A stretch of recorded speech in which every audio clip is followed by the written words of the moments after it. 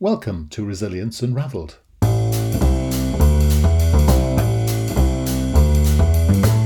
Hi, everybody, and welcome to Resilience Unravelled, a podcast that examines all aspects of personal and organisational resilience. A huge, all-encompassing subject that covers the ability to thrive in life by harnessing your cognitive, emotional, physiological, and contextual abilities. I share stories from people who have thrived despite remarkable obstacles, as well as highly successful practitioners and experts across a range of topics. And this podcast introduces their amazing stories and expertise, as well as my own reflections, perspectives, strategies and tips, which come from my own synthesis of themes and trends from wider learning. You can go to qedod.com/extras to access offers, tools and resources, including free articles and ebooks. For those of you that would be interested in supporting our work and contributing more proactively, you can find our new Patreon page at patreon.com. Then search for Resilience Space Unravelled. So, let's get started. Enjoy the show. Hi, and welcome back to Resilience Unravelled. And today I'm talking to Laura Sabanosh. Not a fantastic surname. I really like it. And it's as phonetic as it sounds. So when you're looking for Laura's details later on, it's be easy to spell. So, well, first of all, hello, Laura. How are you? Good. How are you doing? I'm good. And I can tell by the accent you're over the pond. So where are you in the world today? I'd love to say sunny Florida, but we're a little chilly here down in the Florida Panhandle. I'm in Pensacola, Florida. Oh, wow. A lovely part of the world. So when you think it's cold, it's only about 113 degrees Fahrenheit, is it? It's, the... In our area, I would say about 50 degrees, but that is chilly for me. That's chilly for you, yes. I mean, goodness, you have to find a t-shirt with sleeves. Is that how it works? That's right. Well, my daughters laugh. I'm wearing a sweatshirt and UGG boots, so yes, they'd be in t-shirt and shorts, and I'm bundled up in jackets and sweatshirts.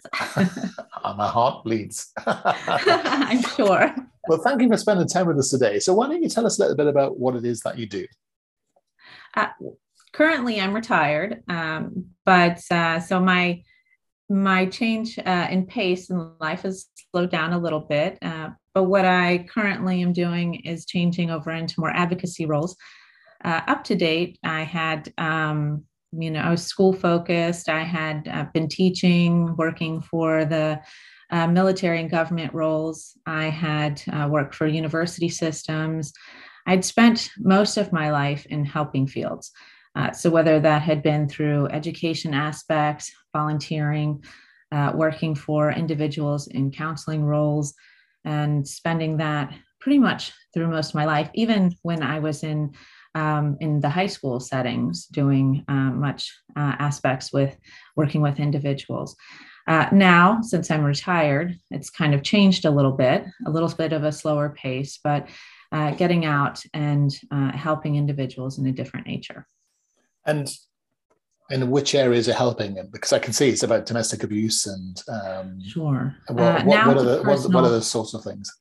Sure. Now it's more of a personal nature, not necessarily an expected role, but more on my life experiences and tackling things that where my life had become more open and put out there for people to see, and not necessarily where I would have liked it to go, but learning from that over the last few years and seeing where there have been gaps with domestic violence and help, and really looking inward.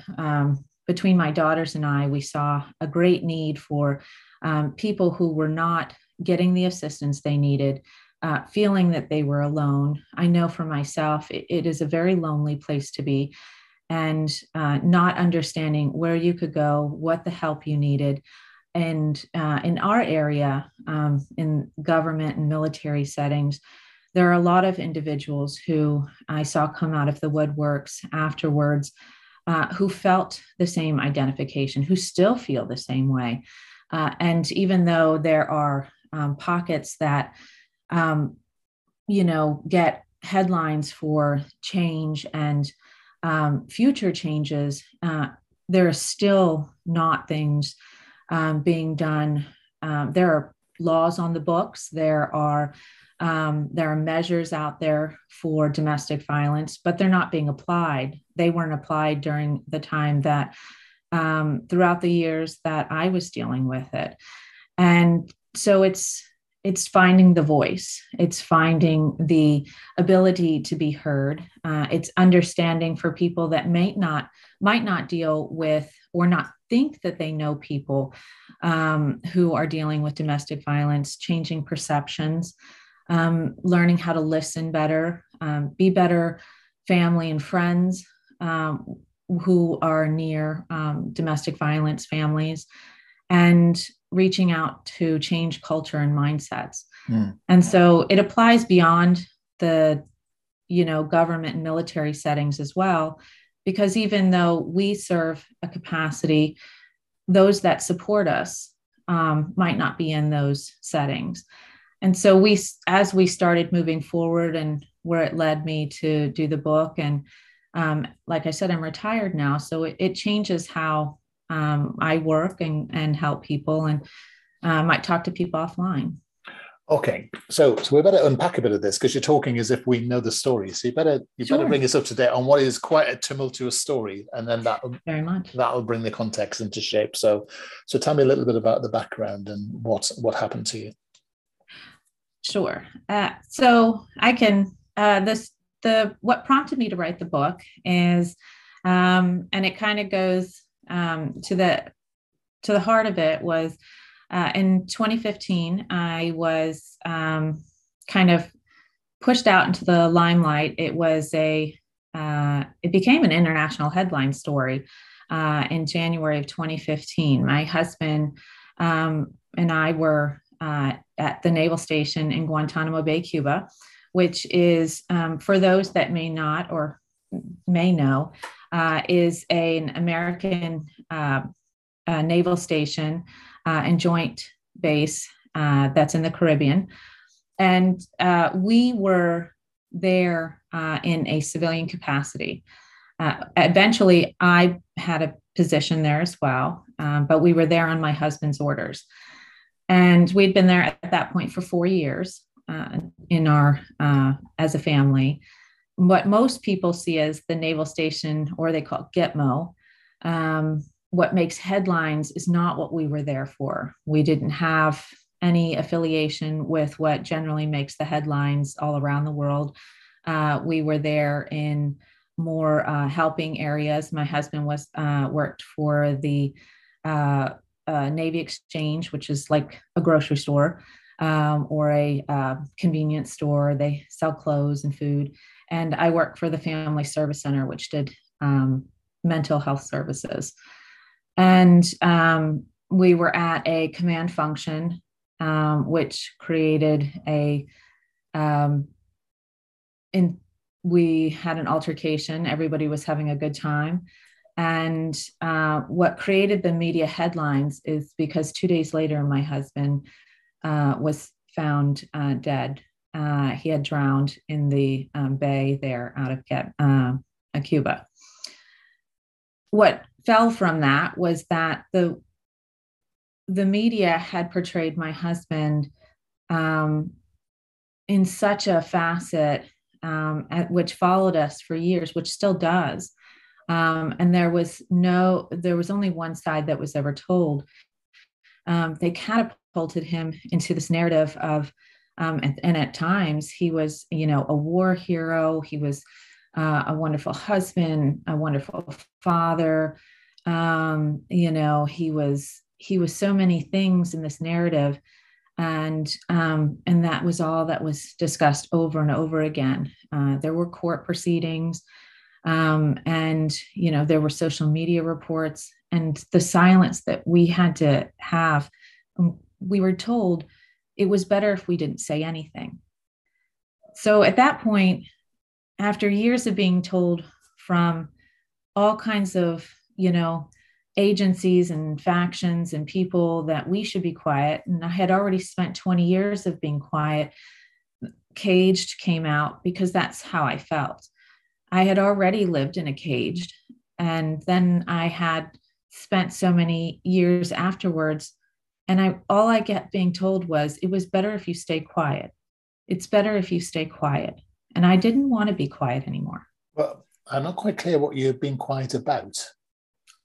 Everything that I had lived, the night that after he had died, before I even found out that my husband had passed, I was part of trying to help find where my husband was.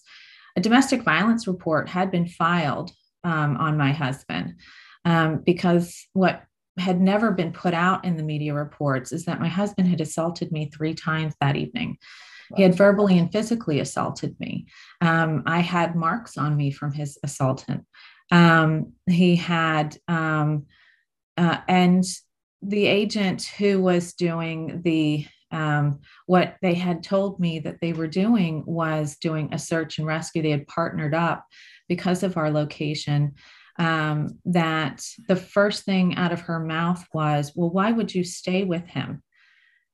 And from, even my training working with mental health, victims don't want to hear that they're being blamed in these situations. So now I'm being questioned about, why would I want to stay with somebody? So I'm giving the details and I'm explaining, and now I'm feeling like I'm the bad person because I stayed with somebody for 20 years, almost 20 years. I stayed with him. So we went through the line of questioning. I think I'm helping my husband. And, there were documents, and all they wanted to talk about was, he was a good person. The people that were questioning me were the same people that would go out on fishing boats, or they would be down at the docks with my husband. These were the same people we would see at the grocery stores. So it wasn't exactly as cut and dry as these were your local law enforcement that are out in the public. Yeah. And, so eventually I realized that nobody was listening. Nobody wanted to hear. There were no reports. And then as I was going back up to the Northeast to deal with a burial, and we had already had a large church service for my husband, a funeral. And so now going to deal with a burial, and the media report started leaking, and a salacious side came out. And what people didn't realize is, at that point, although I was sad about my husband missing, my marriage actually was already over. Yeah. I had called for the ending. But that was a private issue. But it is one of these questions, isn't it, in death domestic? I mean, I understand this from the work we do in trauma, but it's interesting to explain it to people. Why do domestic abuse victims often stay with their abusers? Have you a view on it? I do. And, my daughters and I, because we talk very frank about it. And I've said, I don't disagree with the question being asked in circles where people are educating and understanding. I disagree with it from a law enforcement standpoint when they're trying to assist somebody, because it's damaging when you're trying to help somebody. Sure. When you're trying to educate, it's a way for people to understand. And so in these settings, when you're trying to understand why people do stay, in some respects, you're lost in a vortex.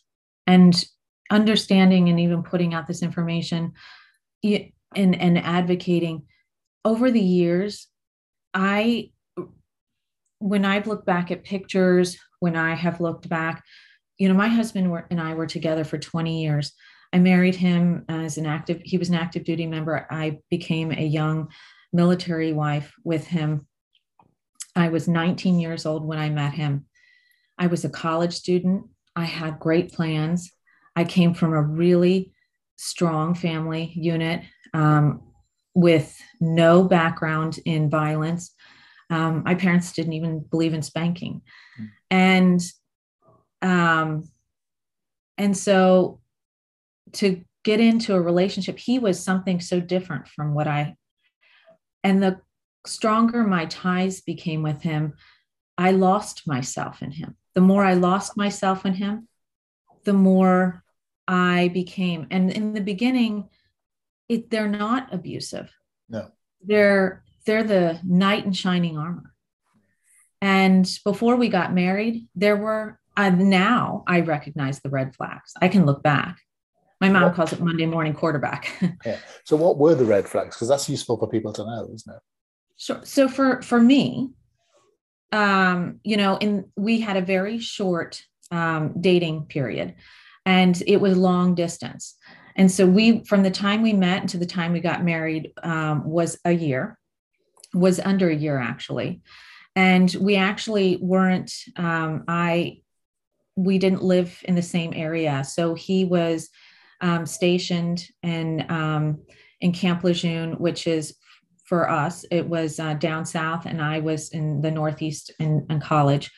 He would come and visit me almost every weekend. For me, I thought, oh, that's so romantic.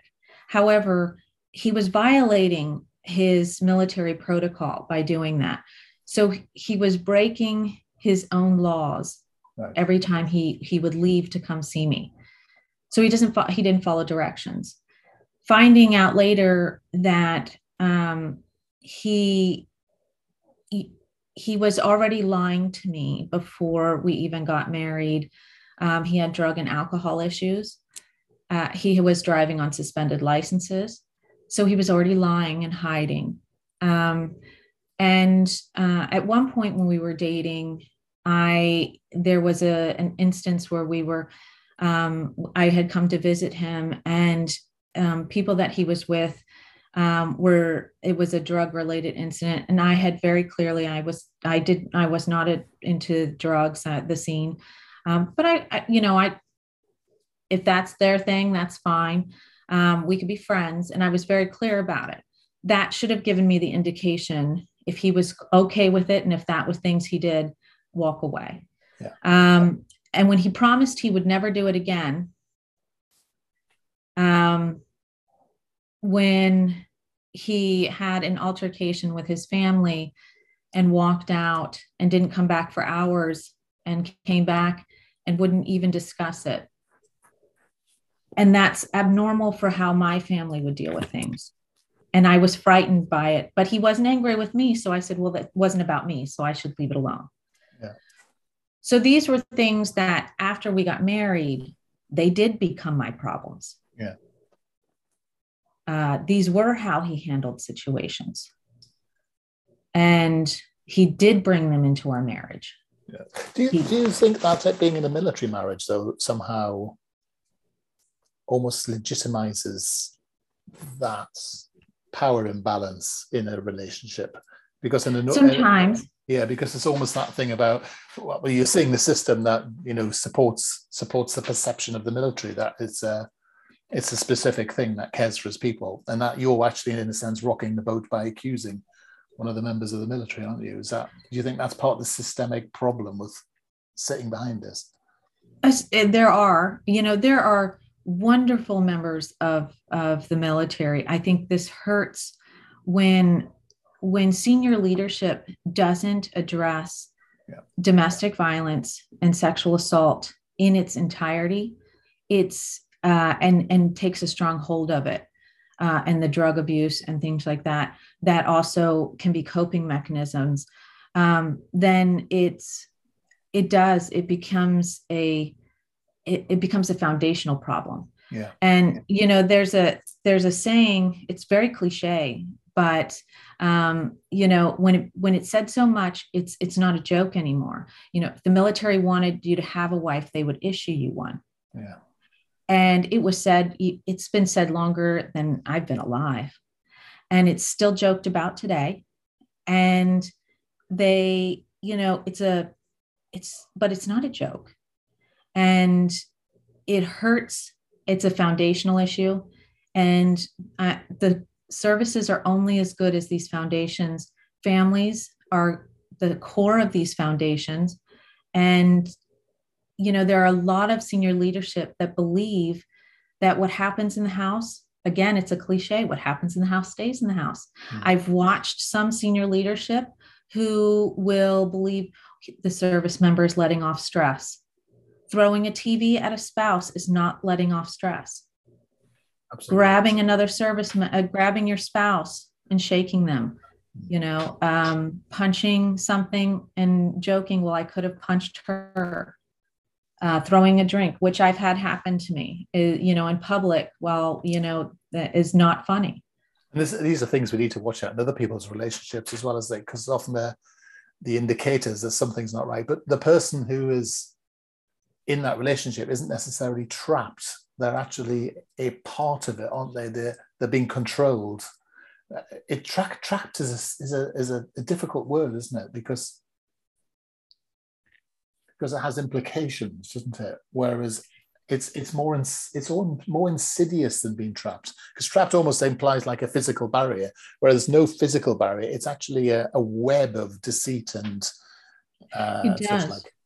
And after a while, I had conversations with people, so that question of, why doesn't she or he leave? Yeah. After a while, why do they stay? Because we believe after a while, it doesn't matter how educated we are, doesn't matter how much money we have. And it's because it's not about that. It's being conditioned in a way, isn't it? You're conditioned. Yeah, it's almost like being a hostage. And it's the trapping is more insidious than the physical trapping. I always find the word trapping very odd, because actually there's no perception of being trapped, because your reality is warped, so you don't see yourself as being trapped in a way, do you? It is, and that's where the idea of caged, because after a while you believe the things that are said. Yeah, it doesn't matter what anyone else says, because after a while you believe the things that are being said, that you did something, you're the cause of it. You apologize for the reason that they're angry. You do believe there isn't anyone else out there. He used to tell me I was the smartest, stupidest person he ever met. Yeah. And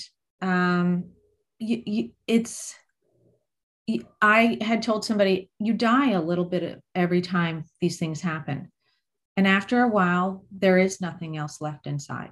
Yeah. So you go through the motions to stop and hopefully slow down what continues to happen. Yeah. And there were moments that after so many years, when the physical stopped, I had actually wished he was more physical than he was verbal, because it was the verbal that was so crushing. Yeah, relentless as well. Yeah. I mean, I would feel towards the end, I could show 20 years of pictures, and I was trying to figure out who I was with all those pictures. Yeah. Sorry. And I almost looked as if you could see I was really trying to figure out who I was. Yeah. No, who he wanted me to be. That's the point, isn't it? It's yeah.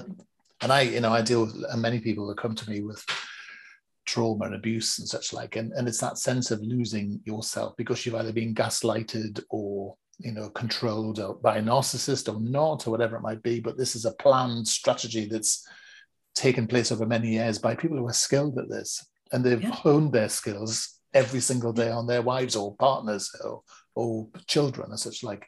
So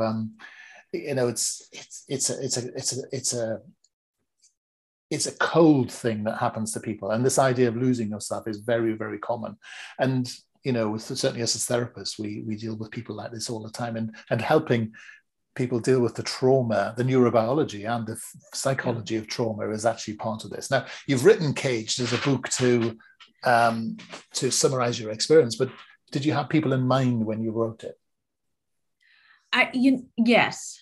When I wrote the book, and it wasn't in any way, it had nothing to do, it wasn't a tell-all. Believe me, it wasn't a tell-all. But it was an idea to come out there. In some respects, it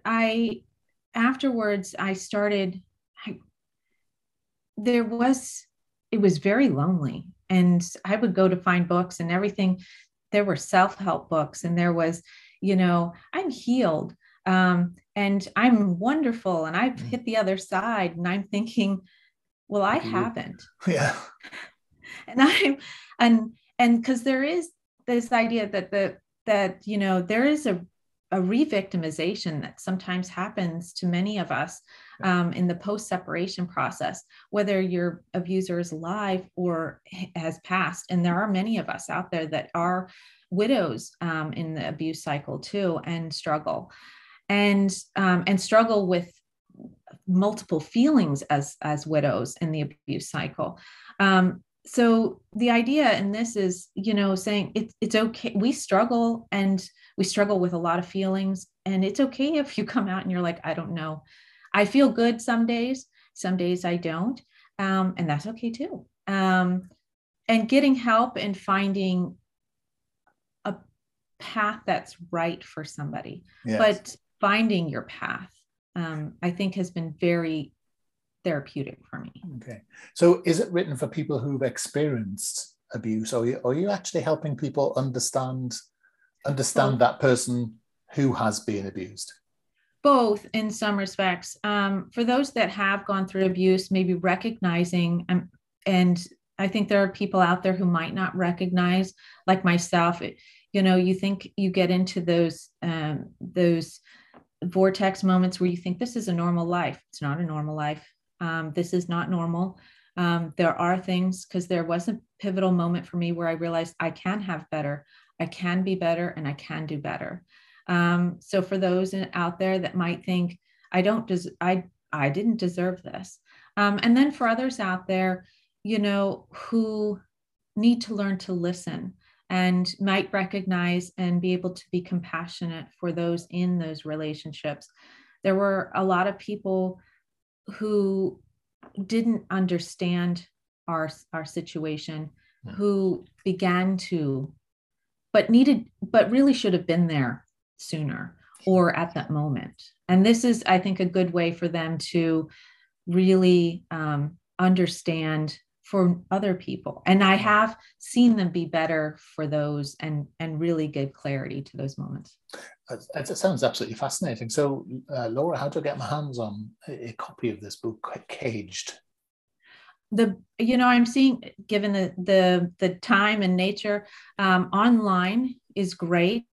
Amazon, Indie, Barnes and Nobles, and most of them ship for free. And you can go through the website, which also gives a lot of information, laurasavanosh.com, and I do send signed copies.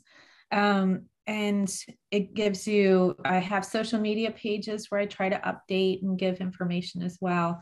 So those are all great. And you can link them, those book sites, through my webpage as well. Okay. And so that website is Laura, Lara, Savanosh.com. So it's worth having a look on there, because there's quite interesting resources as well. And something that just hit me, so an American National Domestic Violence Hotline that says, your relationship status does not make consent automatic. I think that's really fascinating, actually.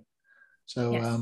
Yes, I mean, it's a massive subject. We've done nothing more than scratch the surface today, but thank you for opening our eyes to this. It's a very important subject, and I can see how the complexity of the military or the armed forces or public sector's world really does make things more complicated. It's absolutely fascinating.